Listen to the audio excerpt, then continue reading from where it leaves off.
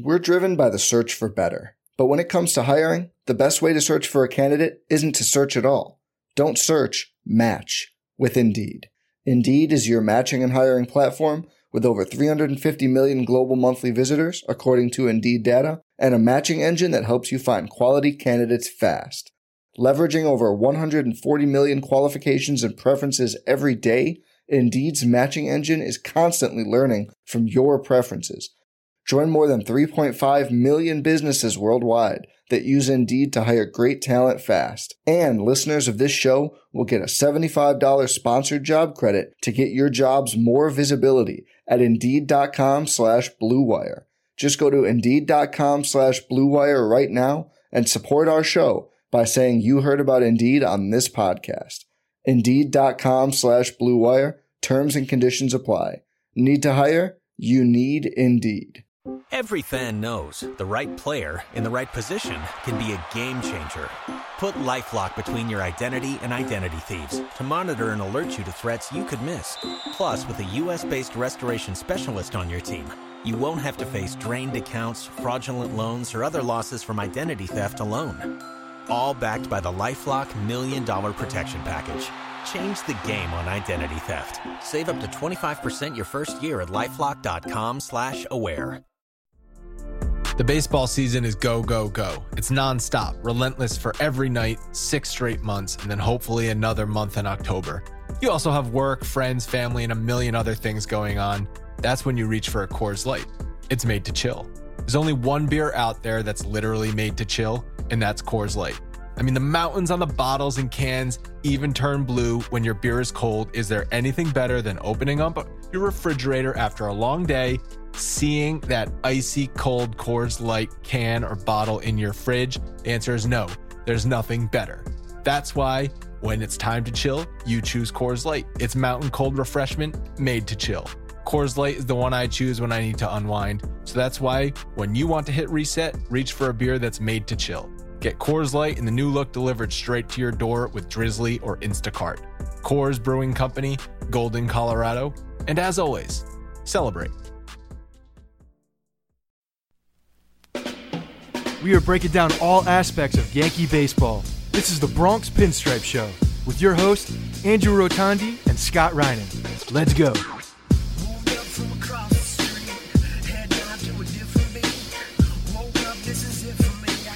What's up, everyone? Welcome to the Bronx Pinstripe Show, episode 201. It's a big episode, Scott, because Giancarlo Stanton is now a New York Yankee.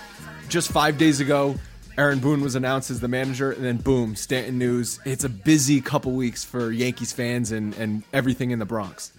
Yeah, absolutely. Things came out of nowhere. There was a first quiet bit of the offseason to start. Really not much was going on. It seems like everybody was just kind of accumulating, getting all their stuff ready, and then boom, Cashman hit us with a whole bunch of stuff at once. The Stanton stuff is ridiculous. It's utterly ridiculous. We have murderers row. I can't freaking wait to watch these guys. Batting practice is going to be a spectacle. The team is unbelievable at this point. So how are you feeling 24 hours after the news comes down? I'm good. I'm happy. I mean, how could you not be? I don't really care about the money. I'm not a fan that's like so involved with the contracts and the money at this point because, again, I'm a fan of watching baseball and watching my team do well. It's not my money to be really worried about. It's not like the Yankees are going to be like sitting on the sidelines because of a contract is going to be debilitating them down the road. It just doesn't work out that way. They just figure it out later. And if he's not something that's helping the team in like 7 or 8 years, like, okay, we'll deal with it then. But right now we have freaking Giancarlo Stanton smack in the middle of Gary Sanchez and Aaron Judge, and then the other cast of characters around them. And the team and the offense is stupid good. So your opinion has not really changed much since we did that Facebook Live episode Saturday afternoon. No, not at all. I'm pumped up. Still riding high, still riding the glow of Giancarlo Stanton coming to the Bronx. And I don't blame you because, like you said, it's going to be freaking exciting. So here's the deal for this episode.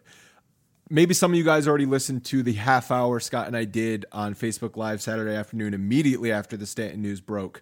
That video is still on our Facebook page at Bronx Pinstripes. Just search it. It'll be one of the first thing that pops up on that page. But we're going to edit that into the first half of this podcast. So you're going to get our gut reaction Saturday afternoon. We had just found out who the Yankees actually traded for Stanton at the point when we were recording that. But then after that's done, Scott and I are going to do this in about 2 minutes, but we're going to get into all of the Aaron Boone press conference stuff, some mailbags. We have voicemails at the end of the show, so it's going to be definitely a busy episode. If you held a gun to my head right now and you said, who are the two prospects that you traded for Giancarlo Stanton, I would not be able to tell you. Well, you could scroll down about 4 lines in our notes and see that it's Jorge Guzman and Jose If Devers. I wasn't staring at their names, I would never be able to tell you their names, which just because makes it so much more amazing of a trade. They're so far away from the big leagues that you're not even going to care when they finally do make it to the big leagues. Right. And I do believe a little bit of the fact that this Devers kid was involved, we didn't talk about this, it's just a tiny bit of trolling by Brian Cashman saying that what do you mean? They got Stanton for Devers' cousin and they got rid of Devers. It's a little bit of trolling, I think. A little bit of a Dombrowski shot. A lot of people around the league saying that the Yankees stole Stanton for basically nothing. Obviously, it's the money. The money is the reason they got him. Cashman and Hal Steinbrenner saying, yes, we will take on that $295 million. That is the number one reason and pretty much the only reason why he's in Pinstripes. Oh, yeah. There was a salary dump. It was like an NBA trade with like expiring contracts. It felt more like an NBA trade than it did a Major League Baseball trade. Yeah, the whole thing was strange the way it went down and why it went down. Especially with who was involved with Jeter and obviously the Yankees. So, one thing that another thing we haven't talked about because the more things have come up and I'm just reading people's reactions and a lot of these are just people who are just completely bitter and salty and hating on the whole thing. They're like, oh my God, collusion. Jeter yes. came to the Yankees and gave them a sweetheart of a deal. Well, first of all, you're forgetting the fact that they already had 2 separate deals ready to go with San Francisco and St. Louis, and Stanton nixed them. He didn't approve them because he has full control of that. So it's not like the Yankees deal was their first option or their first choice. It wasn't. It clearly wasn't. They had to go. It was there. the best option on the table after they were already held with their hands tied behind their back. Yeah. So the fact that people are like saying that Jeter, like, did it help at the end once they were sitting down and like, okay, we have to make a deal? Probably. But it would never have come down to that if Stanton had, said okay to San Francisco or St. Louis. So it's a moot point with the collusion thing because it's just a bunch of bullshit. It doesn't make any sense. Definitely agree. Before we get into the segment with about the Stanton podcast, I want to tell you guys about Sleep Number. When it comes to holiday gifts, what could be better than giving the gift of better sleep? Maybe you've considered a Sleep Number bed but thought that you couldn't afford one. But who can't afford a good night's sleep? Great news, Sleep Number beds are comfortable, adjustable, and now they are affordable with queen mattresses starting at just $899.99. So you're getting a kick-ass night's sleep for under $900. They're smart, effortless, and comfortable. Did you know 9 out of 10 couples disagree on mattress firmness? So the Sleep Number bed lets you choose your local comfort and support on each side so you can find one that's good for you and good for your partner. Now, Sleep Number beds are even more affordable with the special financing options for 48 months on all beds, including the new Sleep Number 360 smart beds, now through December 18th with a Sleep Number credit card. Subject to credit approval and minimum monthly payments required. Ask store for details. And if you go into a Sleep Number store, they have 550 nationwide locations. Tell them Bronx Pinstripes sent you. Okay, let's get into some Stanton talk. Hey, yo, to me, freedom is the feeling of an ocean breeze. East Coast, North Carolina, got a potent steez. From the oak leaves out into the open sea. See it like oak leaves, then I let it go with ease. Let's talk about the Yankees acquiring Giancarlo Stanton. It's truly evil empire fashion, the way this deal went down. Went to bed last night, rumors started swirling. The Yankees are in on Stanton. I honestly didn't think it was going to happen even last night. I saw some people tweeting that it's still the Dodgers or the leading candidate. Wake up this morning, a deal is pretty much done, just needs to be finalized. And now we pretty much know all the details of it. Starlin Castro, our boy Castro, going down to Miami, along with Jorge Guzman and Jose Devers, 2 low-level prospects, not even high-level prospects. Yeah, those aren't the good ones. Those aren't the good ones that we were expecting to be included in this deal. I think everybody was expecting someone big to be named. I honestly thought I was sort of going in my mind with the conspiracy theory where they were saying no high-level prospects were going to Miami. And because Clint Frazier is no longer technically a prospect because he served too much time in the majors, I thought, okay, that's how they're getting around this. They're not calling him a prospect anymore. But the only major leaguer going is Castro. That sucks. We're going to get into losing Castro. That's definitely going to be an impact on the team. But every other non-Yankees fan, all the haters out there are so butthurt because the Yankees basically got Stanton for just money. Yeah, it's just money and time. I mean, the time is the big deal. I think the money is almost like a secondary factor of the fact that he'll be on the team for 10 years. And I know that everybody... Long-ass time. It's a long time. And everybody keeps... there's a lot of people referring back to the A-Rod trade, and we've just dealt with that. I mean, we literally just stopped paying this man. And the parallels are crazy, though. It is very similar. All-star second baseman. Situation. Yep, all-star second baseman as well. Soriano was the guy. Now we got Castro in the deal. It's eerie the way that it went down for that. But, the time frame is, I think when A-Rod got traded, he was, 31? I believe he was 31. If you look at a lot of these big mega contracts, the guys that have signed these 10-year deals. No, he was 31 when they signed him again in 2007. That was the reload? When they traded, so he would have been 28-ish. So some of these... I think that's what I saw. The long-term, 10-year contracts, a lot of these were given to guys at age 30 and plus. When you're looking at the Pujols, right, Cano, and start going down the line with those, we're getting Stanton for the 10 years at 28.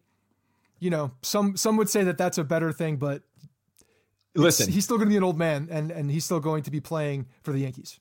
The contract is the only reason not to like this deal, right? Because just for on the field for 2018 and the foreseeable future, that lineup is fucking stacked. It is scary with Judge, Stanton, Sanchez, Didi, Bird, all in the middle of that lineup.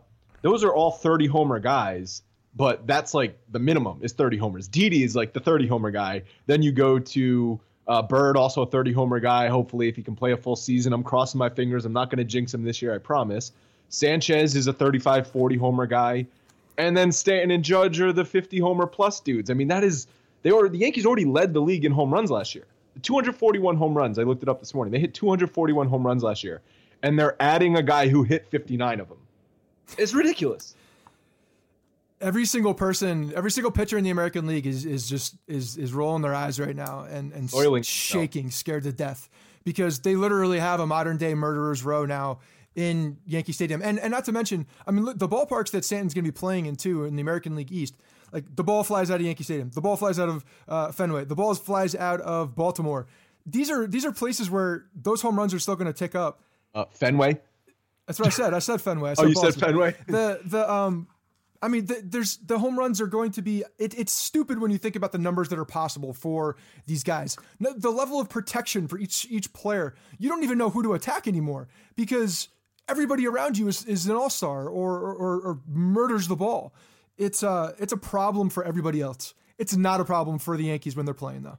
It's exciting. It's exciting to think what the 2018 Yankees are going to be. A lot of young kids. All the young kids are coming back. That's the real key here. Is they losing Castro. It hurts for the brief short term. I mean, I think the Yankees are putting a lot of trust in Gleyber Torres. Everyone's saying Gleyber Torres now is going to be the starting second baseman. He still needs to prove himself. He not only needs to prove himself that he's healthy, but he needs to actually prove himself on a major league field. But he's the number one prospect in baseball, so the chances of that happening are good. So that's awesome. But the fact that they didn't have to give up any of the other young players on this team to get them. So this is all just additions, which is why it's so exciting. It's now an embarrassment of riches in the outfield. I mean, Judge, Stanton. There's a lot of decisions to be made for that outfield. There's going to be a lot of juggling. Aaron Boone, his first job is not only to just look around and just like, how the hell did I get here? How the hell did a guy just take this team from one game to the World Series, get fired or let go or whatever, not re-signed, and then we get the National League MVP? It's like he's the luckiest man on the face of the planet. It's I think I was reading where the last time that the AL and NL home run kings came together the following season when they led the league was 1975. So this doesn't happen all the time. Don't forget also that if Giancarlo Stanton coming in is, we're talking about the second baseman because Castro is leaving. Torres, there's a lot of pressure going to be on Torres, I think, just to get up there. But we have Ronald Torreyes as well, who has proved to be a guy who can go in there and play and at least platoon if he needs to, or if Torres isn't ready in the very beginning, Torreyes could definitely play there. We saw what he did when Didi was hurt. He stepped in and played really well for the first month. Couple weeks. He's fine for a couple weeks. But the Yankees, the plan, Cashman already said this a couple weeks ago, that the plan for Gleyber Torres in spring training was for him to compete for the third base job. Right. So now he's competing. Now he's got it's almost like the second base job is his to lose. But as long as he is looking healthy and he had a good spring training last year. So if he has another good spring training, I mean, he's definitely the opening day second baseman. I don't think there's really any question about that. Yeah, and there's no doubt. He would have to face plant. There would have to be some significant reason why he wasn't going to be that guy. Because the beauty about him coming up right now as well and going into that second base spot, it's not as new of a position as third base was, so that's good. So he's a lot more comfortable, I'd say, in the field at second base. I mean, he's played up the middle for the majority of his life. And it's an easier transition. It's an easier transition. And then also he's got like no pressure to perform offensively. No. There is some pressure because of who he is and what level of prospect he is. But look around and you're seeing the guys around him. He's not dependent on for any kind of offensive production. Like anything that he does right now, he's going to be hitting 8 or 9 in the order. Anything that he does is gravy. Yeah, everyone was constructing their dream lineup with Stanton in the middle of it. And no matter how you shuffle around the top 5 or 6 guys, Gleyber Torres is going to be batting 8 or 9. So pressure on Gleyber Torres is going to be pretty low. Absolutely. All the headlines were already going to be on Aaron Judge because Aaron Judge is the most marketable and the most popular player in baseball coming out of the 2017 season.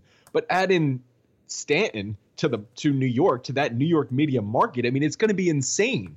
Gleyber Torres is going to be able to walk around and no one's even going to know who he is. Yeah. There's going to be 2 giants that everybody's going to be looking at. It's going to be Aaron Judge and Mike Stanton. I kind of want him to bring back Mike. I feel like every time I'm referring to him, I keep saying Mike Stanton. There was already a Mike Stanton in New York. Yeah, that's right. A lefty middle reliever that'll have a job forever. This Giancarlo Stanton and Aaron Judge. How do you think that Aaron Judge feels about this whole thing? Because Aaron Judge was the it guy. He was a very significant it guy for the fact that he hits a bunch of home runs. He's a big dude. And now all of a sudden there's the NL MVP coming in, also the home run king. Very similar stature, like kind of similar players. They look alike. There's a lot of they both could play tight end. The Giants could use them. The Jets could both use them.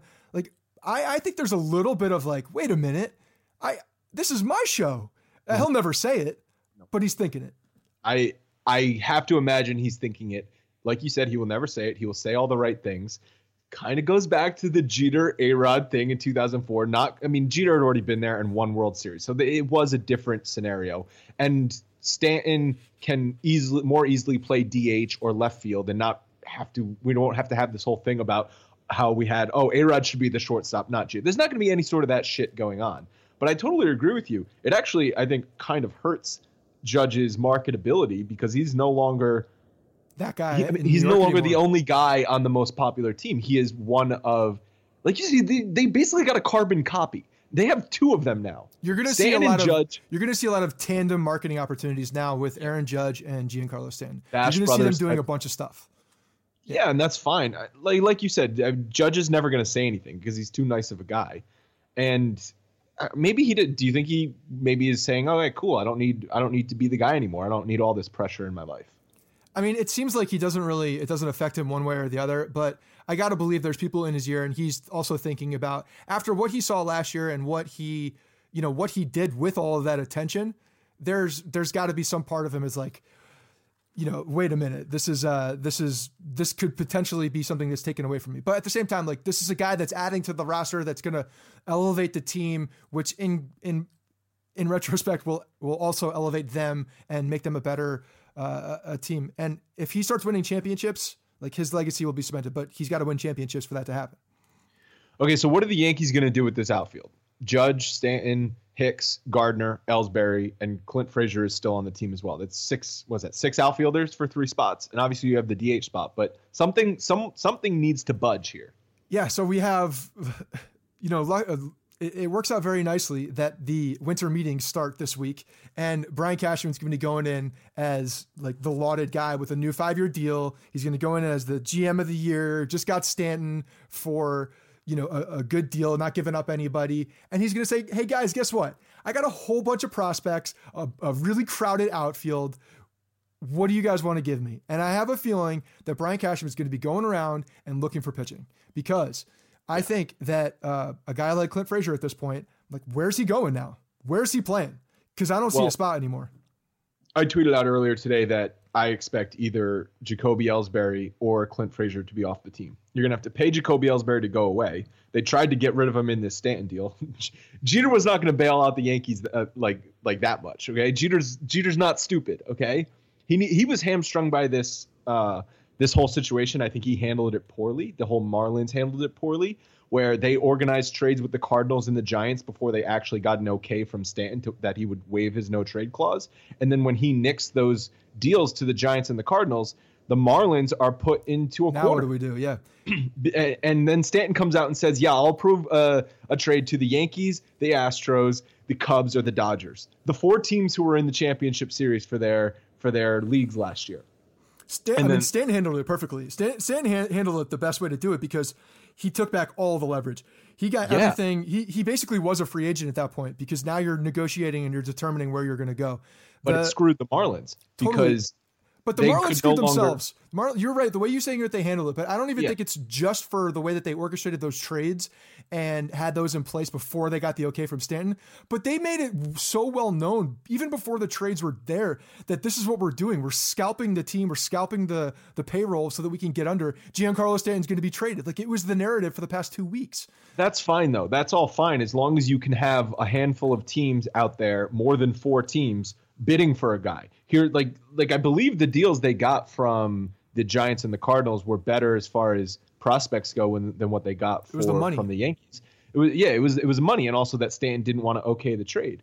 But once Stanton says, I only want to go to these 4 teams, then the Marlins have a list of 4 teams they can contact. And the Yankees are sitting there saying, well, now we're in the driver's seat. We can make a lowball offer, We don't need to make an over-the-top insane offer to get this guy. And that's exactly what Cashman did. A contingency of it all, though, for the Yankees was we need to shed payroll. We can't just take on Stanton and it's $295 million because we want to get under that luxury tax. So one of the major league players that was making big money had to go. That's why Castro is gone. You know, it's interesting the way it happened, too. I was calling on Twitter, I'm calling Cashman a wizard, because I think the way that this guy does these deals and how he manipulates the payroll is just fascinating, and it's so high level. I mean, the way that they're doing it too, this deal the only way this deal was going to happen, in my opinion, was that Cashman and the Yankees were still going to get under that threshold. That was such a priority, so that restarted, so that they had money that was opened up and they weren't wasting on taxes, the luxury tax that they were getting rid of. That was essential. If they couldn't do that, I don't think this deal would have been done. The way that it was restructured and the $30 million, there's so many reports now about how much money's out there and what that. So we'll Joel Sherman was tweeting and reporting on a lot of it, so we'll use his numbers for this conversation. But there was about $30 million that's going to be given back to the Marlins are going to be giving the Yankees so that they can offset that cost. And what that does is it knocks it down to about $23 million per year for Stanton. That's exactly not per year, because his contract goes up later in the contract. For the first year, for the luxury tax to get under that threshold. 2018, yeah. And what it does is it basically is giving you what the Yankees last year paid for Matt Holliday and Starlin Castro. You're getting Gleyber Torres and Giancarlo Stanton. And they're still in a position to get under that tax threshold. Because when you remove A-Rod's numbers and then if you're also getting CeCe off the books. And even if they re-sign CeCe, it's going to be for half or 60% of what he was making before.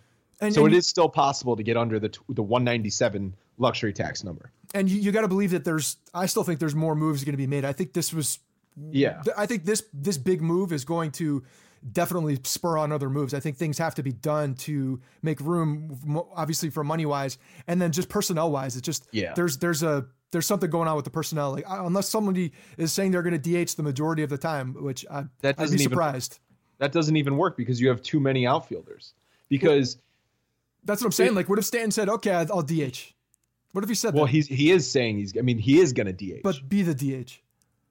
Okay, but then you still have 2 backup outfielders. Well, you're talking about Clint Frazier still. Yeah. I still think Clint Frazier's going to start off in AAA even if Stanton wasn't here. We were having this conversation with what are the Yankees going to do to clear some room in the outfield before they even acquired Stanton. I know. and now we have another guy. I mean, it's not a bad problem. It's a good problem to have. But no, but it is a problem. It is a problem. It's an issue. It's something that's going to be resolved. So the way I was sort of working it out in my head is that Judge is going to be the starting right fielder with Stanton as a part-time right fielder. Hicks will be the starting center fielder, and then Gardner can shift over from left to play backup center field. Gardner, if he's still on the team, will be the starting left fielder with Stanton as the backup left fielder and Stanton as the starting DH. So Stanton will DH out of 7 days a week. He'll DH 4 of them and then play the outfield, either left field or right field, 3 times. And then when he's in the field, you can move Judge or Gary Sanchez or somebody else to the DH spot. So it's going to sort of be like a rotating schedule where, yes, if we're putting Stanton at a position, it will be DH, but he's not going to be DHing 160 games a year. He'll DH 100 games a year, play the field 50, 60 games a year. You know, moving Stanton from right field to left field, especially at Yankee Stadium, is not a super easy task. I mean, left field is not the easiest place to play at Yankee Stadium. And he's played left field plenty in his career. Has he? Because I thought I was saying that the majority of the time he's been playing right field, all right field. I think he's. I'm gonna look it up. Okay, because I think he's majority right field. I was watching MLB Network a couple hours ago, and they were talking about both of these guys were a lot right field. So I think there's going to be some interesting log jams when we're talking about the positioning as far as them moving around. But if Hicks is the starting center fielder, Gardner does have the flexibility to move around, and it's going to be good for all of these guys, because honestly, at some point, Stanton and Judge and now Gardner, the way that they play and how big these guys are, having some time at DH is not a bad thing earlier in their career. It's really not. You're taking some load off of their legs. To me, you're extending their health a bit so that they're not getting as much playing time in the field and getting banged up. Because we saw what happened at the end of the year with Judge running into the wall, had issues with his shoulder. These things are going to happen. Big dudes are going to get injured even more. He has never played 1 inning in left field. That's what I thought. So two right fielders. This changes this honest. How did I not know that? This changes my. I don't know if you can. I mean, I think he could play. I think he's capable of it. It's not like going to both. It's not like going from right field to center field. Right field to left field, I think, is doable. Yeah, but left field at Yankee Stadium is not an easy place to play. It's just it's not. It's and it's different. Look, going from right field to left field too. There's totally different spins on the ball. It's a transition. There's no doubt. It's a significant transition. Okay, well, I'm confident he can do it. Okay, because it doesn't matter, because he has to. Because he has to do it. Because the Yankee Cashman has put this roster in a position where they have a trillion outfielders, and they all need to get playing time because they're all all-star caliber players. Yeah, not all of them, but Judge Stanton. This deal, like, I don't know why personally, like, I would be totally fine and love if Stanton were just the DH. Why don't we just make him the DH? Why not? And then he can go into right field occasionally when Judge needs a day off or when Judge is the DH. Why can't we make Mike? I would keep calling him Mike. Why can't Giancarlo Stanton be the designated hitter? Stick to Stanton. He can, and maybe he will be.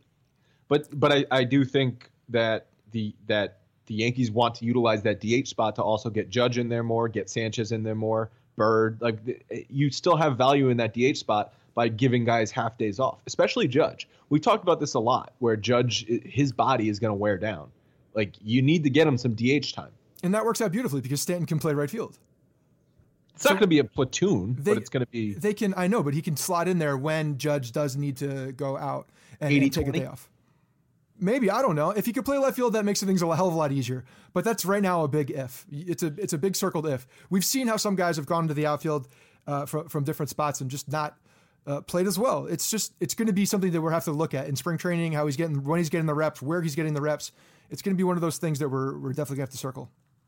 So I think, Ellsbury, you're going to have to pay him to go away. If Ellsbury's not on this team next year, the Yankees are going to have to put him on waivers. No one's going to pick him up, and then they're going to basically cut him, and he can go sign wherever he wants, but they're going to have to pay 100% of his contract. I think that is the only way they're going to get rid of him. Yeah, they have to. And the reason is, well, that he's got a no-trade clause as well, so you can't get rid of him to a place that he doesn't want to go. There were talks about that if he did go to the Marlins would potentially cut him, and then he would have a choice to go somewhere. That didn't happen. Obviously, they didn't want to take on the money. This is going to be, he's going to be the elephant in the room the entire time, or he's just going to sit there and he's going to be taking up a spot doing nothing. He's going to be a pinch runner like he was at the end of the year. He's going to be a ridiculously overpaid pinch runner, and he's not even that great runner anymore. It's like his legs, his best asset are depleting.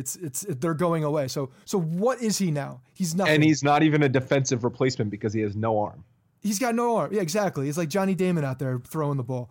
He's a problem. And to me, like I was talking about before, like even before Stanton was a thing and he was on the Yankees and he was talked about being traded for, I still wanted them to just get rid of Ellsbury and just call it bad debt, get rid of it. You're paying him anyway. Is it worse that he's off the team or is it worse that he's on the team? I'd argue that it's like an A-Rod. It's an A-Rod situation. Exactly. Not that Ellsbury not as much, but Ellsbury's not a circus like A-Rod. He's not a lightning rod. Yeah, he's still taking up a valuable roster spot. Yeah. Oh, no doubt. That's the thing. So is it worse to have him gone? You're paying him either way. If you trade Clint Frazier for some pitching, which I think is now totally in play, then I don't see them getting rid of Ellsbury because he's insurance if someone goes down with an injury, and he's a fourth outfielder, like you said, pinch runner, plays once or twice a week. It's expensive, but that's what he will be. But if they don't trade Clint Frazier, then you just have a guy who's ready for the majors playing in the minors, and you can't have that. It's also a guy that's ready for the majors that won't play very often in the majors. So do you want him to be getting full-time reps and playing every day, improving his craft in AAA, or sitting on the bench as a fourth outfielder, not getting much spot because there's so much rotation that's happening? Yeah, fourth or fifth, he'd be a fifth outfielder even. Like I don't know what you do with him at that point. Yeah, as we're talking through this, they pretty much have to trade Clint Frazier. Yeah, and that sucks in a sense because we were excited about Frazier. But they just got Giancarlo Stanton. Like, shit happens.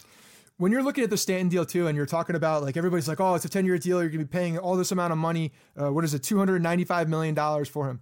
So one of the big reasons, obviously, they're going under the threshold was for the big free agent class coming next year. And those are the guys of Machado and Bryce Harper. Okay, so just think about that for a second. We got one of those guys basically a year earlier and about $100 million cheaper.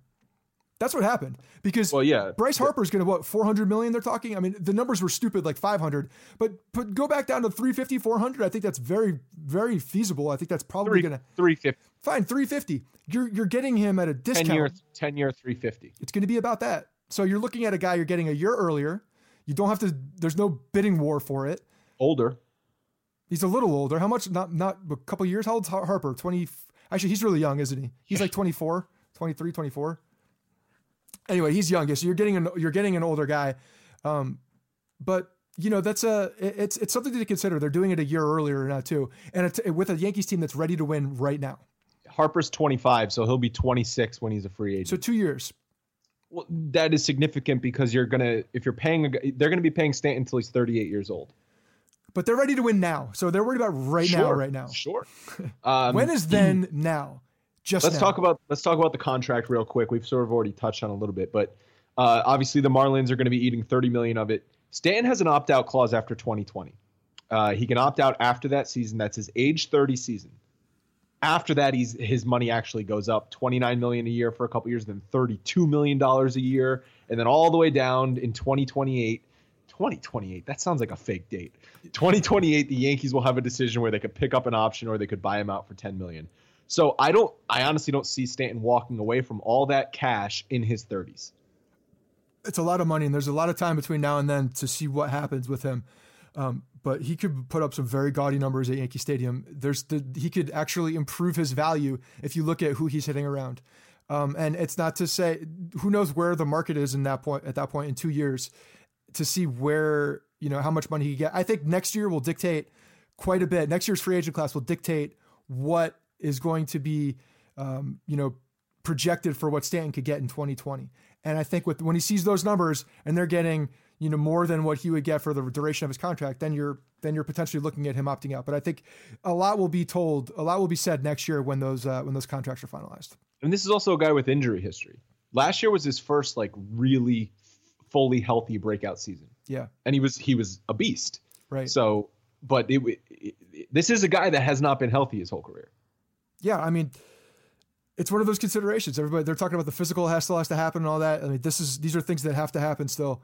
I don't see any problem with that. I don't think someone was talking about like a freaking football injury from high school. Seriously, this guy's going to pass the physical. He's going to get it. And hey, if he's at DH, I like it even better because he's protecting himself a little bit more. Can you though imagine if he opts out after the 2020 season, the Yankees get him for 3 years. He puts up his 150 home runs in 3 years. Yankees maybe win a championship. Brian Cashman says, "Thank you very much, Giancarlo. Go on your way to free agency." Peace. I mean, that is the ideal situation, I think, right now. Oh, no doubt. And because if you think about what's going to be potentially going on in 2 years, you're getting a lot of our guys who were rookies last year, who were second-year guys. These guys are really going to be hitting their stride at that point. And you have that bat, you're not going to be paying for it at that point because contracts for Judge and Sanchez, those are going to be starting to be talked about at that point. They're going to have to be extended, once their rookie deals are up. So that's a big deal. I mean, think about how much money is going to be on their books if Stanton does not opt out. He's still there. And then they have to go and like, oh, we have to go re-sign Judge and Sanchez. Yep. And Severino. And all like we're looking at all of these Gleyber Torres, like all these Didi. There's a lot of very good players on this team that will be on their next payday looking for a ton of money. Yeah, Bird. Yeah. Well, can we get through a couple of weeks, please? The couple of fun numbers that I saw being thrown around on Twitter: Judge, Sanchez, and Didi. Judge, Sanchez, Didi, and Stanton out-homered like 3/4 of the teams in baseball last year, including the Red Sox. It's I don't even know what to say. There's not even words to speak about how many home runs are going to be hit at Yankee Stadium. You thought the advantage at home was good last year? Like now we got another guy who hits 50 to 60 home runs. Like, they're going to be scoring average 8 to 12 runs a game at Yankee Stadium. At Yankee Stadium, yeah. At Yankee Stadium. I mean, it's gonna be stupid. And even if they're selling tickets to the freaking batting practice. Even if they're not scoring, the just gauntlet of a lineup that opposing pitchers are going to have to deal with, where you're having tough at bats 1 through 9. That shortens starts for opposing teams. That gets into the bullpen early. So even when you're not scoring, just having to go through Judge, Sanchez, Stanton, Didi, Bird, that mental grind of a starting pitcher, like that is almost unquantifiable on how much value that's going to bring to the Yankees season next year. Yeah, that's a lot. There's going to be a different mindset, I think, when you're coming into Yankee Stadium now with the bats that are in the middle of that lineup. There's nowhere to wait. You can't take a guy off. You can't take a pitch off. The amount of mental pressure on the starting pitchers now is, you got to believe that they're going to want to get up for that game, but damn, I mean, I think Marcus Stroman was tweeting about how he's saying he put out a brave bring on the competition. I live for the biggest competition. All right, Stroman. Because Yankees open the season in Toronto, so Stroman's going to be on the bump, opening up against all that gauntlet of a lineup. Good luck, bud. Yeah, exactly. There's a lot of guys that are swallowing right now a little bit deeper. You know, so the Yankees are acquiring the National League Home Run King. Do you remember the last time the Yankees acquired the National League Home Run King? Oh God, I forgot about that. 1 year ago, One year ago, yeah, back-to-back NL Home Run Kings on the Yankees. Yeah, Chris Carter. This one goes a little better. Damn, I forgot about that. Yeah, that's a strange stat. What are the odds? When's the last time a team did that? Probably not very often. And the other guy was cut. We talked about Judge when he was going through his shoulder injury this season, and we were just saying, like, why isn't he keeping his shoulder closed? Like, look at Stanton, he's sort of the model with the closed stance.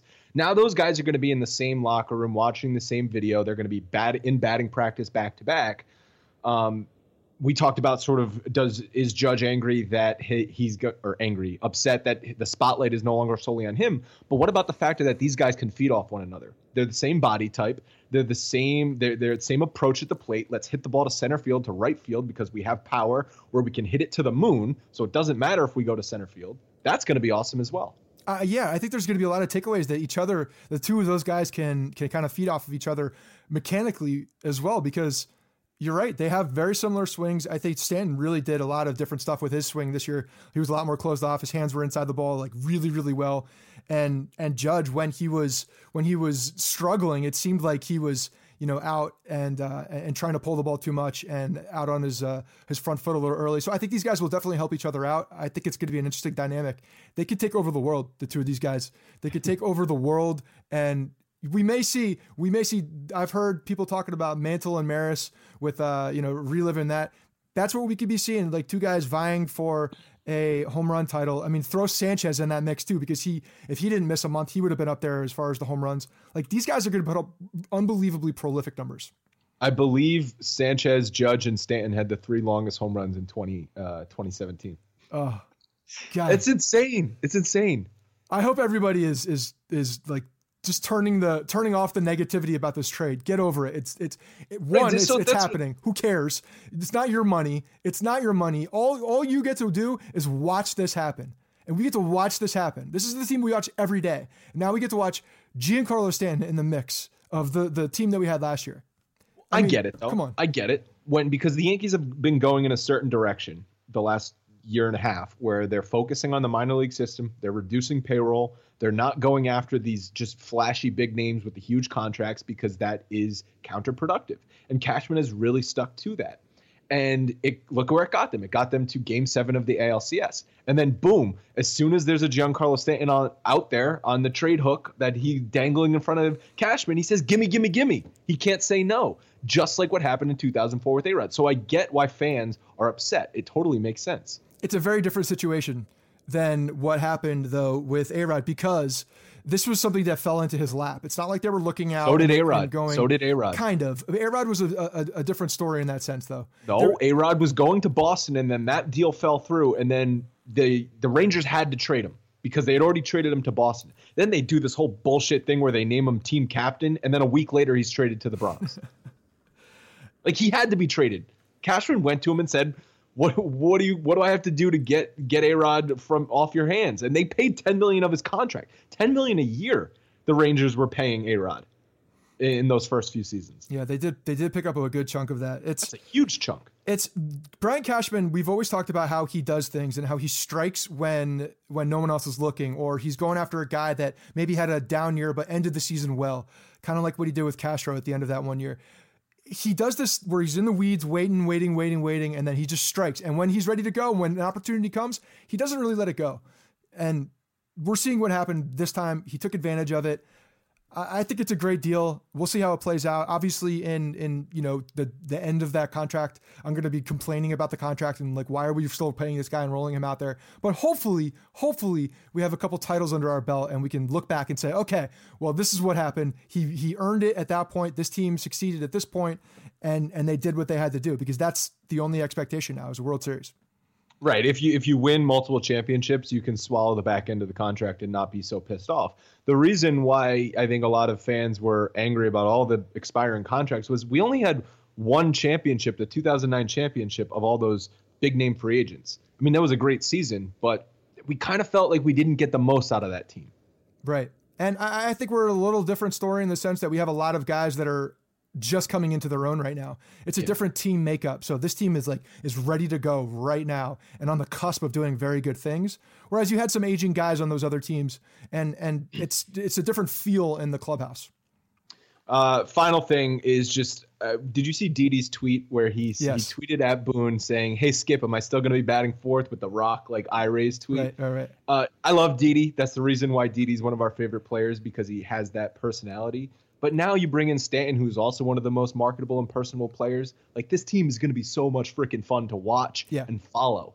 No doubt. You bring a guy like Boone in too, who's going to keep a very loose clubhouse. Didi, he doesn't seem like he's ever serious unless there's a huge clutch situation, and then he locks in. But the rest of the time, it's just, footloose, and I'm having fun playing baseball with my boys, and that's the vibe that's going to happen. It's a very good time to be a Yankee fan. It's going to be a lot of fun to watch this team. I mean, there's no other way to say it. Someone tweeted me and he goes, "Can you believe 18 months ago you guys were talking about on the podcast how Ref Snyder needs more playing time?" Yeah, I know. He was the number one prospect in the system. He was like the guy ready to come up. And now it's, I mean, what a different world. What a different world. And it's all Cashman. All Cashman. Mm-hmm. All right, guys. So here's the deal. This is half the podcast. We have a lot of other stuff to talk about. We got to go through the entire Aaron Boone press conference because, believe it or not, Boone was announced as Yankees manager like less than a week ago. Just so much news going on. So we're going to get to all that. We have a ton of mailbags to also discuss. And also Ohtani, he signed with the Angels. What does that mean? Who cares? So we're going to get into that too. So Scott and I are going to record that on Sunday afternoon. That'll be audio only, but you'll get a compilation of what we just did, plus all of the stuff we're going to talk about on Sunday on Monday's regular show. Sound good? That's it. So for people on Facebook too, the podcast is available in iTunes on pretty much anywhere you get your podcast. If you go to iTunes, the Yankee or the Apple podcast and just search for Yankees, you'll see us. We're the #1 spot in there. And give us a subscribe and download to listen to the whole show. In the off season, we release once a week, usually on Monday releases. And then during the season, we do 2 shows a week, Monday and Wednesdays. So it's going to be a fun year. We're going to be doing this a lot more, doing live video. And we're going to be bringing people on. We have the ability to bring video callers on too. So we're going to be mixing that into the show so we can get a lot of you guys onto the show and hang out and do some more Yankees chatting about. So pumped up, ready to roll. Shout out to us for actually doing the video this week. Yeah, we actually recorded the video. This is good. I think we recorded the video. I don't even know if it's working. It's on Facebook. It's on Facebook Live, so that's good enough. Yeah. All right, guys. Thanks everyone for joining, and exciting times to be a Yankees fan. Let's go.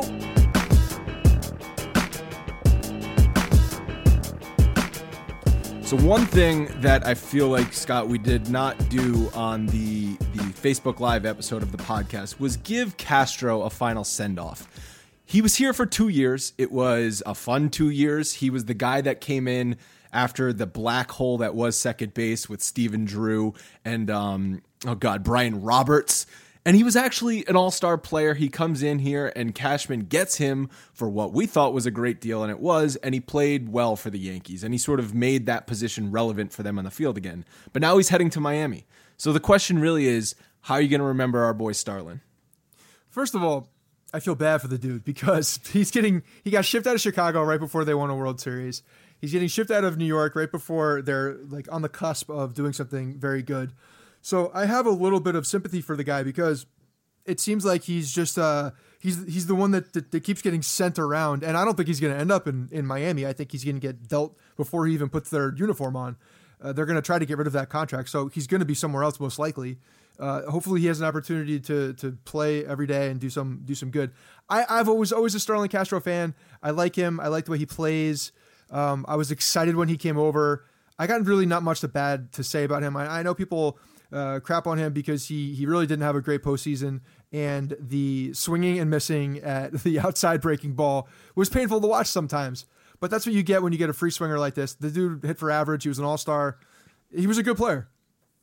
He was a very solid player, and I think the playoffs are what people are going to remember because it's the last thing that we've seen of him. And you're right, he was swinging at everything. And I think that was just getting on people's nerves. Do you think that's a reason why the Yankees decided to move on for him? Or do you think it's more in the sense that they just needed to offload some money and they have some young players coming through that can push him out of a position? Yeah, I think it was that too, but I also think it was the Miami looking at who was available so the 2 options most likely, or 3 options if you include Ellsbury, which sounded like it was off the table before it was on the table, were Headley and Castro. And what are you going to get a better return for? Castro, you're going to get a better return because Castro's a younger, better player than Chase Headley. So I think Miami really was agreeing to that as well because they know that they could flip him for something else as well and get rid of that contract before it even hits their books. So I think a lot of that was part of the consideration. So I think that's why his name was up there. But yeah, I mean, we know what the Yankees have with Gleyber Torres coming up. There's even Tyler Wade. If you're going to give him a shot in spring training, there's options right now in the middle infield, and Castro was expendable. I just don't think he deserves a lot of the criticism that he is getting right now because I think he was a very good player. Yeah, agree. There's also he was my first interview. When I went to the winter warm-up, he was when I asked the question at that little press conference thing, he was my first question ever to a Yankees player in person, and he answered it. So he'll always have a special place in my heart. Yeah, you popped your cherry with Starlin Castro. I did. There's also a 2:00 press conference scheduled for Monday. probably pretty soon as you guys are listening to this podcast right now, obviously to introduce Stanton as a Yankee. And there was also some rumors, confirmed or unconfirmed, that he was in the building on Friday, right? Yeah, oh yeah, they're confirmed. I heard that on Friday, and I started doing some digging, and the whole thing. So the timeline of this whole, like, when it came out is very interesting because he was there on Friday. So to me, when I'm thinking that, I'm like, why is he there? He's probably there to take a physical, do some final meetings. Sounds like a deal is done at this point. At least the framework of a deal was already done. I believe that. You saw Jim Leyritz tweet something out early in the afternoon that it was a done deal. I actually got a hold of him and was just talking to him about where he was hearing things and what he was hearing. So it sounded like this deal was already done even before all these the media had leaked it. And started talking more about it. It sounds like Brian Cashman was just like feeding the fish, basically, like a little bit of a time. Like here, this is what's involved, or maybe we'll include a couple minor leaguers, or exactly, that was it. It was fine. It was crossing the T's and dotting the I's on who the minor league players were actually going to be, and then what was the money that the Marlins were going to pick up, and it ended up being $30 million as we got into all of that on the first part of this podcast. So I think it was just small details that needed to be worked out. But that's why when we went to bed on Friday night, I guess I should have known that this was closer to happening than what I really thought. Yeah, because usually when you know how Cashman works, he doesn't leak. Things don't get leaked very often from the Yankees front office unless they want it to happen. They want it to be leaked. Yep. Exactly. So, and that's what I believe. I really believe looking at this timeline, what happened was exactly that.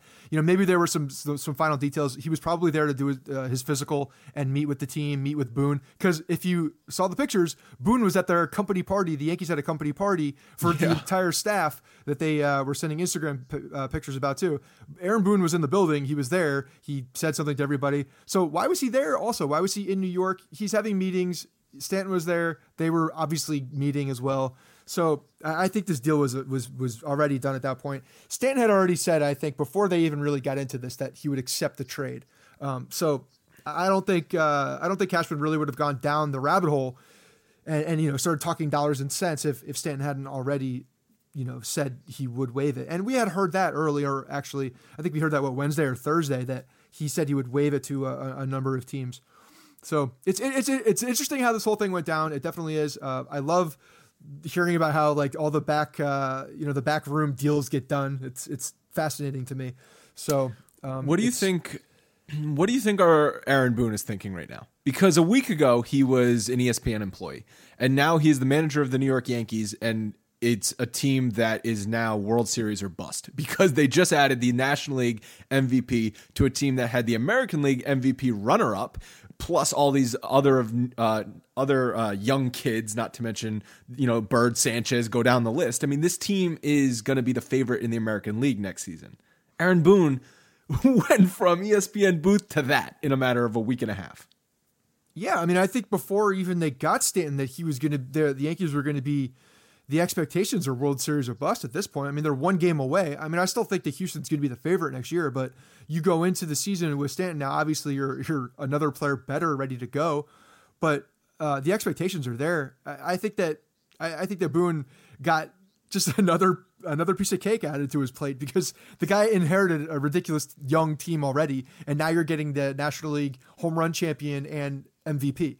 So it doesn't get much better. Like, it's good to be Aaron Boone right now. It's really good to be Aaron Boone. The guy has like an awesome life with a family, with a great family. He married a freaking Playboy playmate. He's the manager of the New York Yankees on an already ridiculous team. Then he gets Giancarlo Stanton. I mean, literally, who's better to be right now than Aaron Boone? Not many people. The Yankees, don't you agree last year, 2017, around baseball, they were liked? Maybe not in Boston, not for Mets fans, AL East fans, but the Yankees in general were a liked team last year. Yeah, because they were having fun and they were young. They weren't right.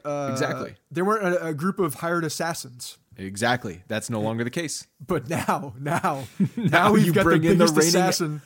Yeah, you bring in that gigantic human Giancarlo Stanton to go with the gigantic human Aaron Judge. It's no longer the lovable underdog Yankees. These guys are menacing. No one's going to like the Yankees anymore, and that's exactly how we want it to be. Yeah, and that was going to happen, I think, anyway. This just moves it a little accelerated the pace. Accelerated the pace, exactly, because as they got good, they weren't rookies any longer after last year, and they're going to start getting good, and they're going to get.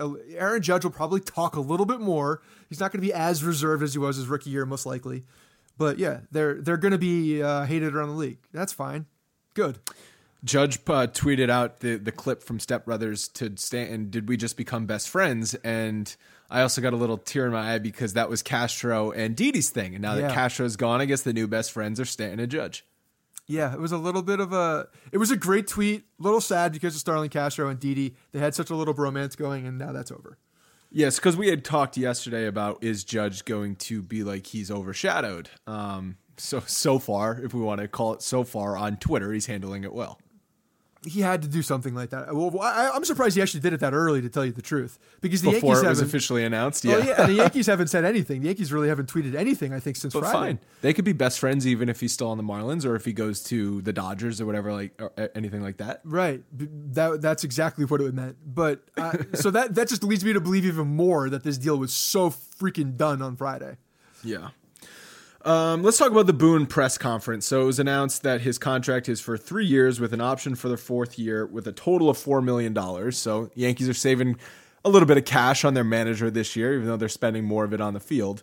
Some takeaways from the Boone press conference. He said that especially during the playoffs, the game started calling to him again. And that's why he really wanted to get back involved. And he said that it just worked out that he's going to be managing, but he wanted to do something more than just calling games from the booth because he just felt that pull.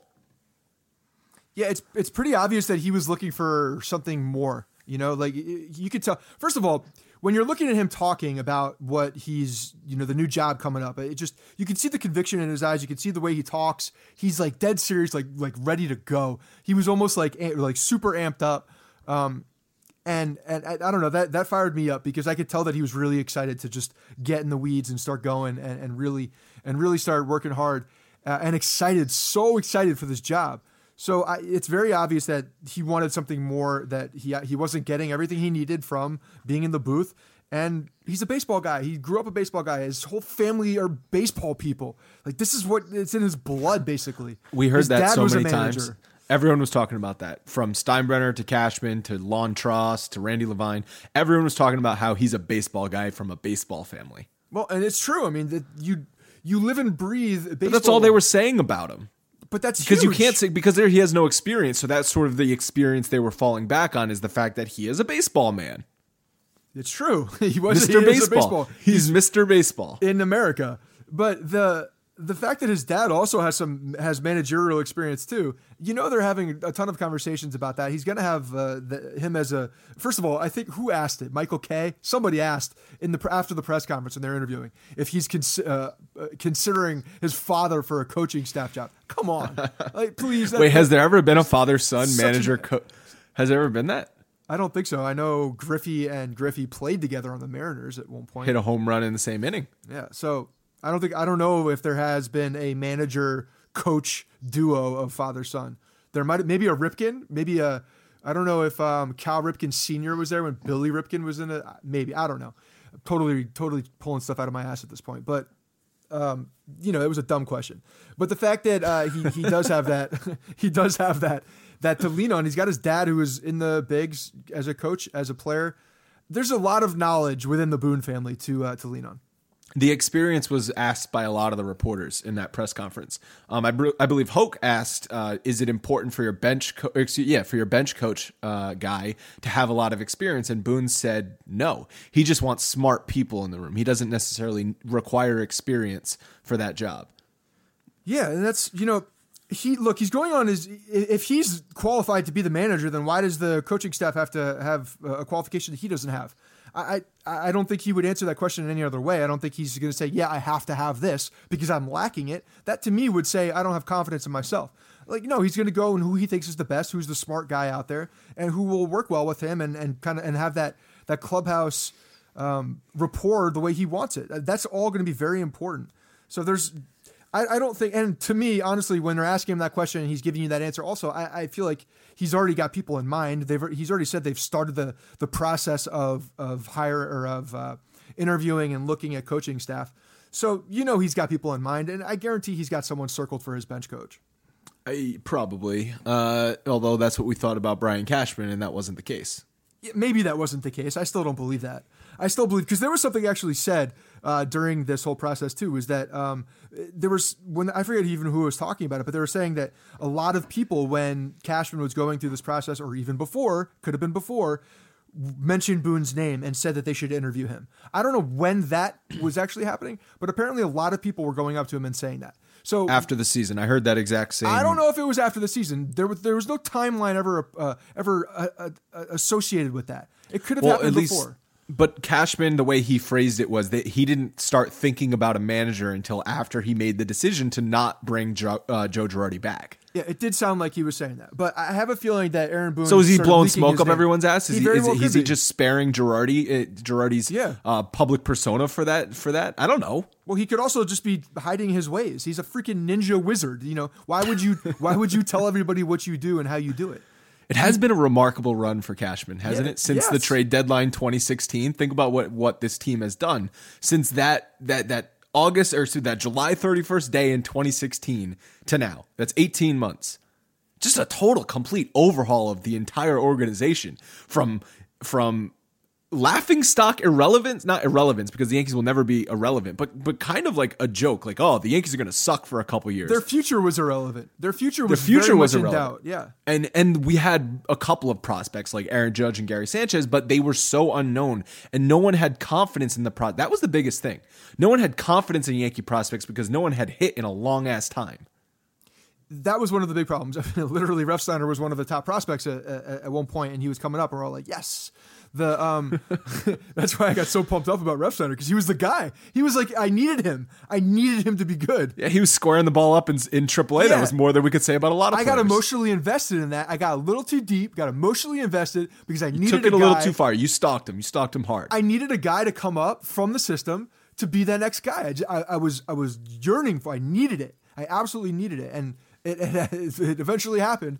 Not him, but it eventually happened with other guys. But yeah, the overhaul that he did. I mean, the Yankees were in such a point where they had horrible contracts. Everybody was old. Their skills were deteriorating.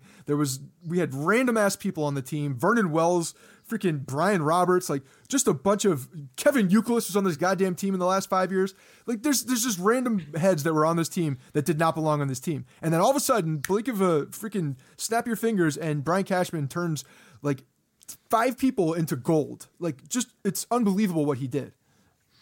Couple of other takeaways I had from the Boone press conference. One was that he said that he's not a guy that's going to chase wins every day. And I immediately thought of Girardi and how burnout factor with Girardi was one of the biggest criticisms he had, that people had on him. And also the fact that Boone said his biggest impact will be in the clubhouse, mentoring the young kids, making sure that they're a cohesive unit. And he actually mentioned Gary Sanchez by name, and I thought that might be another shot at Joe Girardi. Well, I mean, there was a lot of talk too about how maybe Girardi was not as hard on Sanchez, which was a little confusing for me because to me, I'm looking at it, I'm like, this is a guy. Maybe he needs to not be hard on him, but just almost take him under his wing. It was such a perfect situation as a catcher that the guy was having issues as a catcher. It seemed like they could have had a very good relationship, and it sounds like it never really came to fruition. But one of the big things that Boone kept talking about was having a chance to impact young players. He kept mentioning that over and over again. And, he obviously sees that these guys have a ton of potential, that there's a very, very bright future in front of them. And he thinks that he's the guy who can get the most out of them. And to me, that's one of the biggest skills and needs of a manager, is for a manager to get the ability and to get the most out of each individual player, because each individual player is a unique person and they flourish in different ways. And for a guy to know how to do that is a very unique skill. And I think Boone does have that skill. One guy that had that skill in the minor leagues was Al Padrique.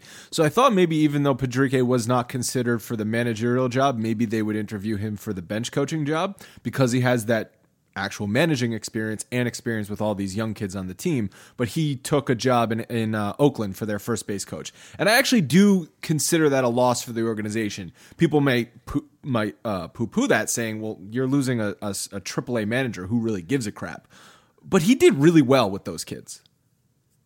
No, he did do really well, and I was really surprised that they didn't give him a look for manager, even if he wasn't considered. That if Cashman were to have brought him in and say, we're going different directions for manager, but we want to keep you in the organization. You're an important asset in this organization. You've done a lot of really good work with these kids. You could be an asset on the major league level. Like, I don't know why that he took a first base coaching job. He didn't take a bench coach job. He took a job coaching first base. Is that better than coaching? No, first base coach doesn't do a goddamn thing. They take the freaking batting gloves and they smack a guy in the ass and say, good eye. Like, right. That's what they do. But you're in the majors. You're in the majors. There's really just, I don't. Okay, that's a big difference. No, I know. But what I'm saying is, my point is that, like, they couldn't find a job like that. Like, even if it wasn't first or third base, like some kind of a job in the major leagues or somewhere in the system to say, like, we want to keep you around. I don't know. I feel like they're losing a guy like that. It would have been a good addition to the coaching staff even. So the fact that he's going out to Oakland to be the first base coach kind of might lend some credence to the fact that maybe he's upset at the Yankees and holds a little bit of a grudge. I saw that on Twitter from somebody, some reporter saying that Pedrique was a little upset that he was not even considered for the manager job. And then he's going to Oakland. Obviously, Billy Beane and Brian Cashman have this gigantic rivalry. So that's maybe why he's sticking it to Brian Cashman. Yeah. Billy Beane really got one there. He got a first base coach. Brian Cashman gets Hall Sonny Gray. Hall of Fame. Cashman gets Sonny Gray. Beane gets Pedrique. Yeah. Oh, yeah. He's going to put that one right on his resume. Look, there's two guys that's in Moneyball too. Yeah, two guys got slighted by the Yankees, Rob Thompson and Al Pedrique, and both of them left. And obviously, there was a narrative within the organization that they were going to change a lot of different things. A lot of the people that were the voices that were talking to these guys were going to change. Like, that's very clear. So they obviously knew that if Thompson didn't get the job, he was gone. And I personally don't think Thompson really had a shot at this job. I've thought that the whole time. And then Pedrique obviously thought the same thing. If he's not going to get a nod for it, he didn't want to stay in AAA. If he can go to the majors, maybe he thinks that he's got a clearer path to manager if he goes to another team and can do well there. Bob Melvin's not safe, right? You take a job in the majors over a manager job in Scranton, especially when they're the major league team in your system just hired a new manager. Right, you're blocked. There's nowhere for you to go. Where you go to Oakland and you open some eyes, maybe you get a shot there at some point. It's the same thing if you're a shortstop prospect and then your team signs the top shortstop free agent. You're like, well, shit. Yeah, or an outfield. No, there's multiple outfield spots. Well, not when you're the fourth or fifth outfielder, then it becomes a problem. Also, it was announced that Cashman and the Yankees reached a deal for 5 years, $25 million.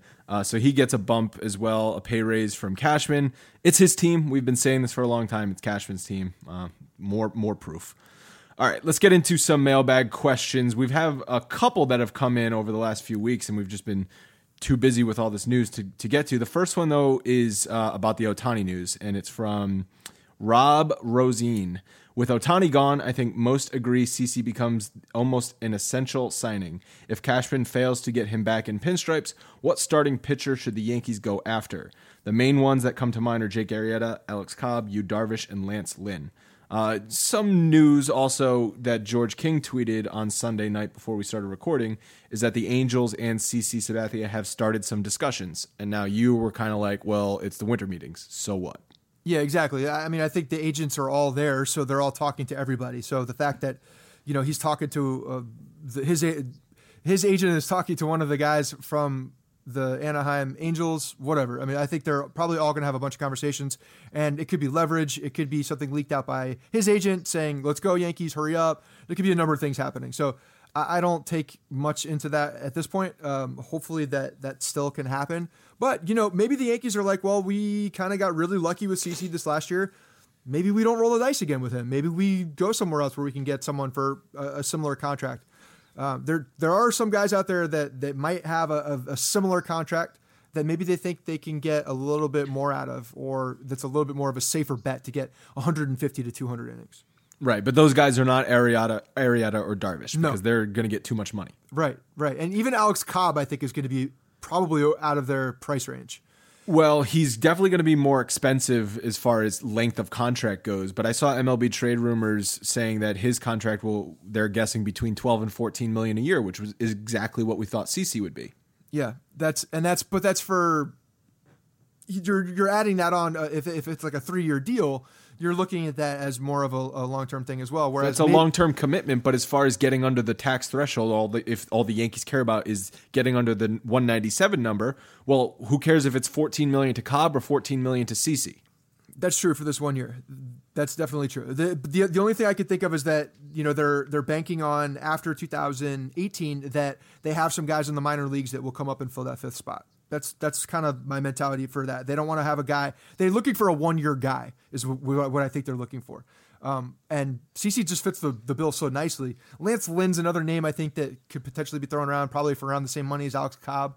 I would assume he's had a couple good, he had some good years in St. Louis. He had some down years. I think he was injured for a while. I don't really know too much about Tommy him. John surgery in 2016. He pitched 186 innings last year, which is pretty good coming off Tommy John. And that's really what you're looking for as a number 5 starter. You're looking for a guy that can go in there and throw some innings.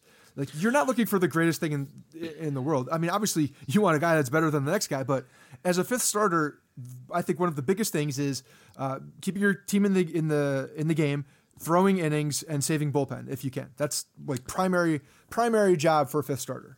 Well, I think it comes back to, does Brian Cashman think that he can get as much out of someone in his organization like Chad Green or Chance Adams or some other name we don't know that's on Cashman's radar, versus going out on the free agent market and spending $14 million for a 5th starter? Yeah, and the other consideration is that because the winter meetings just started and there's going to be, I'm sure, plenty of discussions about the prospects that are still in the system, especially the outfield prospects now, with Cashman talking about starting pitching. He's going to look at that. He's going to go out and have conversations with people about starting pitching. He's going to have conversations about Headley, Ellsbury, Frazier, name it, like Florial maybe. There's going to be conversations about all these guys and what he can get from them. Cashman, the one thing he does is he unturns every single rock, make sure he knows what the market is and what he can get for each one of his players. So at the beginning of this podcast, you said that you don't really care about the Stanton money because it's not like it's going to prevent the Yankees from going out and making financial signings. Right. But what if this year the Yankees decide, because we just added all that money from Stanton, we can't sign a number 5 starter to $10, $12, $15 million? I really don't. I think that they could still dip into the minor leagues. I don't think that's a thing, though. I think that because of the Stanton, it doesn't really affect it as much. Like you said, the money still affects the number. It's just the numbers for 2018 are the most important thing. It doesn't really affect the number that much, though. That's the thing. It doesn't affect the number that much. I mean, the way that they got the deal with that $30 million, they can still add that 5th starter for the like around $10 million and still make it under that luxury tax. They have to shed some things, and I just think Cashman will figure that out. And I think adding a pitcher is still in the mix of what he needs to do. Yeah, we're speculating. Let's see if they actually do. I mean, it's Cashman. He's going to do it. Of course he's going to do it. In Cashman we trust. Yes. I mean, there's if anybody has any doubt in Brian Cashman right now, you're an absolute fool, because he's been a genius. Literally. A freaking genius. I don't think so. I hate this. I hate not being able to question a GM just because he's been he's where he's gotten the team. You can still question the moves that he's making. I can, but I don't, because I think they're very good. I think he's done a freaking ridiculous job. I can question them as they come up, but I have so much confidence in him because of his history and track record, what he's done in the past 5 years, past 3 years, past year, 2 years, that I just have a lot of confidence that he's going to do the right thing now. I mean, they're going to get under the tax threshold. That's first and foremost. That's why this deal was made. If this deal had come about and they couldn't get under that tax threshold, I'm not sure the deal gets done. That was essential to me. I think that was one of the biggest points of contention, that they had to have that $30 million. They had to get under the luxury tax threshold, so that they can clear it and they're not penalized anymore. I think that was huge. So I think that's very, very, very, very much still part of the plan. Yeah. The next question is from Mike, and he says, did Ohtani just overtake Zach Greinke as the softest player in Major League Baseball? What are some other babies that have been too scared of the bright lights and big market to come to New York? And obviously Ohtani signs with Anaheim Angels, comes out of nowhere and goes to Anaheim. I was actually pretty surprised about that, because the Mariners were the team that everyone thought he was going to go to. Yeah, apparently what it came down to was that relationship with Billy Epler, which is another Yankee connection. But Billy Epler had scouted while he was with the Yankees, had scouted Ohtani when he was in high school and had stayed with him apparently. And I guess they have a very good relationship because Billy Epler was talking about how emotional he was. It was one of the greatest days of his professional career when Ohtani signed with them. So he's obviously, there's some connection there that not many people knew about. And maybe Cashman knew about it. But there was a connection there and made him feel comfortable going to Anaheim. So I tweeted out on at Yankees podcast who are some names that come to mind that just could not handle New York. And we got some really good suggestions. The number one, though, is Carl Pavano. Just the absolute douchebaggery of Carl Pavano will never be topped. Well, and the injuries, the way that he got injured with the ridiculous. I don't even remember what the hell they were exactly. They were like routine dumb things. Didn't he pull like an ass muscle? He pulled an ass muscle. It was something like that. It was something ridiculous. His injuries were unbelievable. And a lot of people thought he was faking injuries towards the end. Yeah, and he got a stupid amount of money. It was just such a horrible contract. That was another thing, is that I think he signed for like $39.5 million. And then when he found out it wasn't a full $40 million contract, it pissed him off. Yeah, I don't know. But I'll tell you what pissed me off was that when people were making Pavano comparisons with Nathan Eovaldi. Nathan Eovaldi is twice the man Carl Pavano will ever be. Looks-wise. Whatever. They look the same. Fine. Don't compare them. They're not the same. Javier Vazquez could not handle New York twice. No, he could not. That was a guy that didn't want to deal with he just didn't want to deal with it. But that was a player that Brian Cashman, for whatever reason, just absolutely loved. Yeah, because he had some kind of a comfort level with him, and he brought him back a second time to see if that worked. And the Javier Vazquez experience didn't work the second time. It just didn't work very well. People were also saying Cliff Lee, because he did not sign with the Yankees. But do you remember the whole incident where Yankee fans were like throwing stuff at his wife? No, I don't remember that whole thing. Yeah, it was when he was with, I believe, Philly, and they were at Yankee Stadium pitching, and his family was in the crowd, and Yankee fans were harassing his family. And that was reportedly one of the big reasons why he did not want to come to New York when he was a free agent. Yeah, that's for coming from the Philly side, that's surprising. They're the ones that would throw batteries at Santa Claus.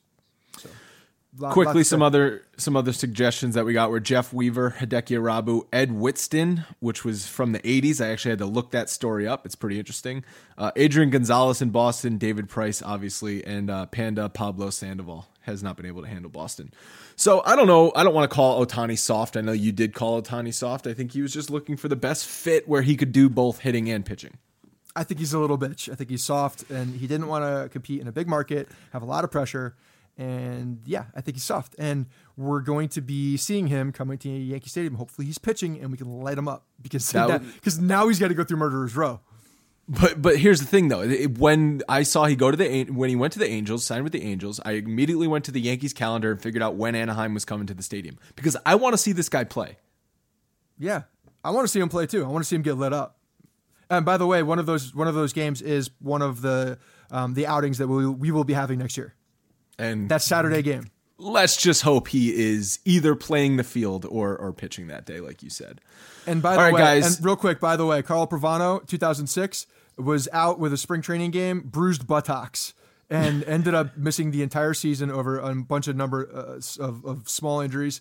And then he had a freak accident shoveling snow and lacerated his spleen.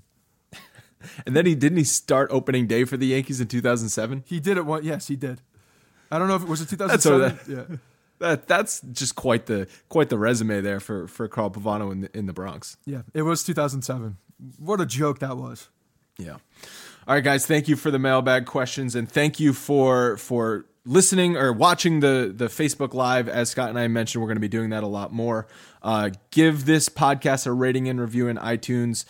Give it 5 stars. We're almost at 700. Make us at 700 with all this news. The podcast is going to be very visible on iTunes, and you guys giving it a rating and review makes it even more visible, and it helps us out immensely. If you want to submit mailbag questions, go to bronxpinstripes.com/podcast, and you can call the voicemail line 646-480-0342. I believe we have some voicemails for Stanton. Is that right? We do. We have a whole bunch of people that called in.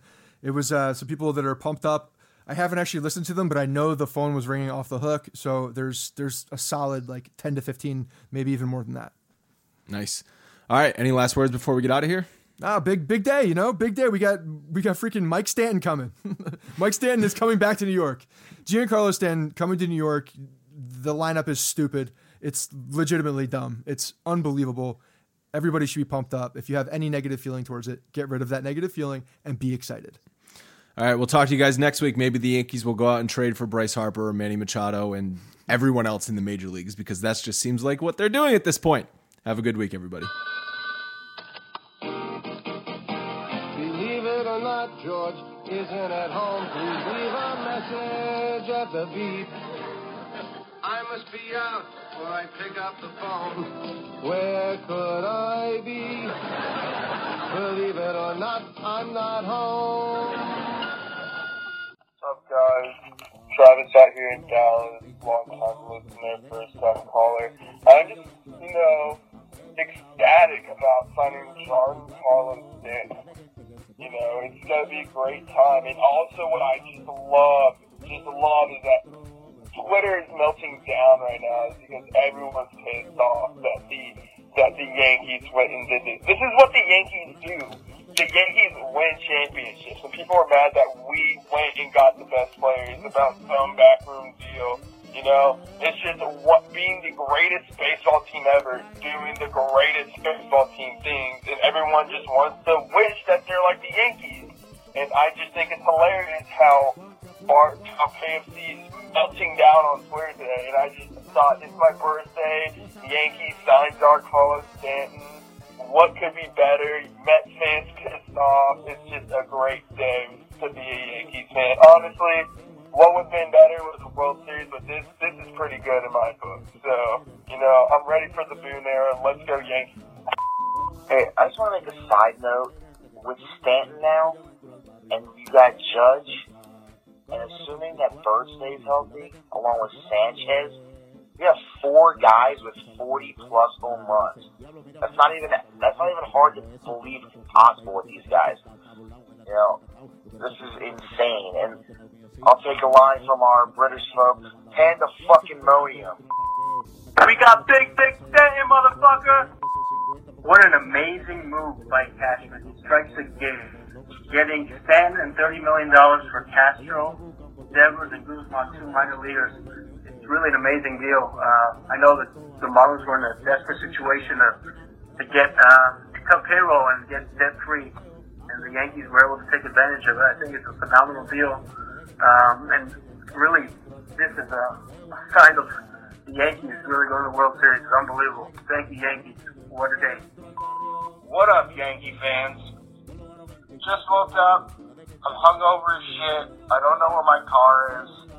I don't know about how I got home last night, but all I know is we got motherfucking Giancarlo Stanton. Woo! Wow, unfucking believable. What a time to be a New York fucking Yankees fan. I could go on and on about the whole Stanton thing, but man, the thing is, Greg Bird's going to have an unbelievable year. He's going to see the pitches he wants to see. Everyone's going to ignore him. He's going to hit about 315, maybe 25, 30 home runs if he stays healthy. Watch him to be a big year and have some impact. It's unbelievable. I'm so excited. I can barely even speak English. Have a great day, guys. The evil empire is back. My day Yankee heart is happy again. Bring on Giancarlo Stanton, Aaron Judge, and Jerry Sanchez. Let's go! Yo, puñeta! Hey, this is Don Sicario, papi. What a time to be a fucking Yankee. Stanton, you expensive motherfucker. You better put work. We're gonna be counting on you, bitch ass. Let's see them fucking balls fly out of the stadium. Anybody hating? Fucking eat a dick. In other words, I'm ready for this season. Let's go! Prepare to witness the firepower of this fully armed and operational battle station. 3 words. Holy fucking shit. Zach calling from Utah. Christmas came 16 days early this year. Derek Jeter's the GOAT. Super Smash Brothers, Bronx Bombers, Murderers Row, 2018 World Series championship? I think yes. Let's go Yanks. My God, I am stoked. I am ecstatic. I cannot believe the fact that we have two of the arguably best power hitters in all baseball right now on the same team. Wow. I'm telling you guys, prophecy, call what you want, but we are getting championships in the Bronx. Cannot wait. I will be so happy. I'm getting goosebumps thinking about it. Andrew from Hell's Kitchen. Holy shit. Last year we did not get as far as we wanted to, so what does Cashman do? He gets a stand for basically nothing. We are still under the luxury tax. We still have prospects. We can still salary dump. Everything is good. Now let's get some pitching, man. I said it in August after Sonny Gray, and I'll say it again. Brian Cashman is a Hall of Famer. Took us from a rebuild to now World Series contenders. Let's go, Yankees!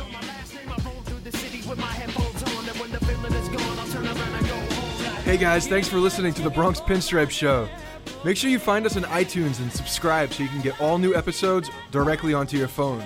If you do like the show, we'd love for you to take a minute and give us a 5-star rating and review in iTunes. It really helps us out and allows us to create more shows. We're on Twitter at Bronx Pinstripes and the same on Facebook. You can always find us there talking Yankee baseball. Thanks again, guys, for your support. Really appreciate it, and go Yankees.